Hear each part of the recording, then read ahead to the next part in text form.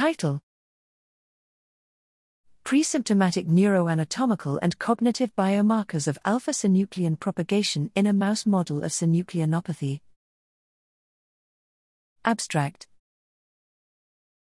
There is significant evidence suggesting aggregated misfolded alpha-synuclein, a major component of Lewy bodies, propagates in a prion-like manner, contributing to disease progression in Parkinson's disease, PD, and other synucleinopathies.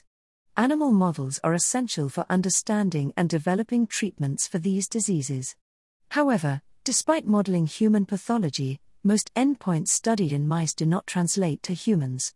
Furthermore, the progression by which alpha-synuclein misfolding affects human-relevant measures such as brain volume and underlying subtle, high-level cognitive deficits is poorly understood.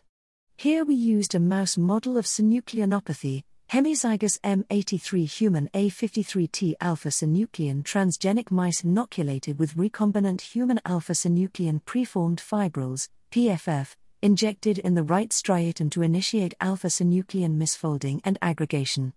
We examined alpha-synuclein-induced atrophy at 90 days post-injection using ex vivo magnetic resonance imaging as well as high-level cognition and motor function, as biomarkers of alpha-synuclein toxicity.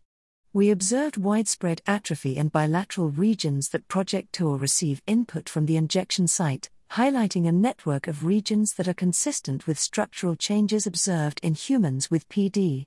Moreover, we detected early deficits in reversal learning with touchscreen testing in PFF-injected mice prior to motor dysfunction, consistent with the pathology observed in cortical striatal and thalamic loops.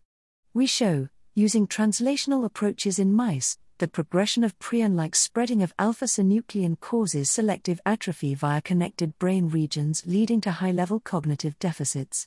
We propose that precise imaging and cognitive biomarkers can provide a more direct and human-relevant measurement of alpha-synuclein-induced toxicity in preclinical testing.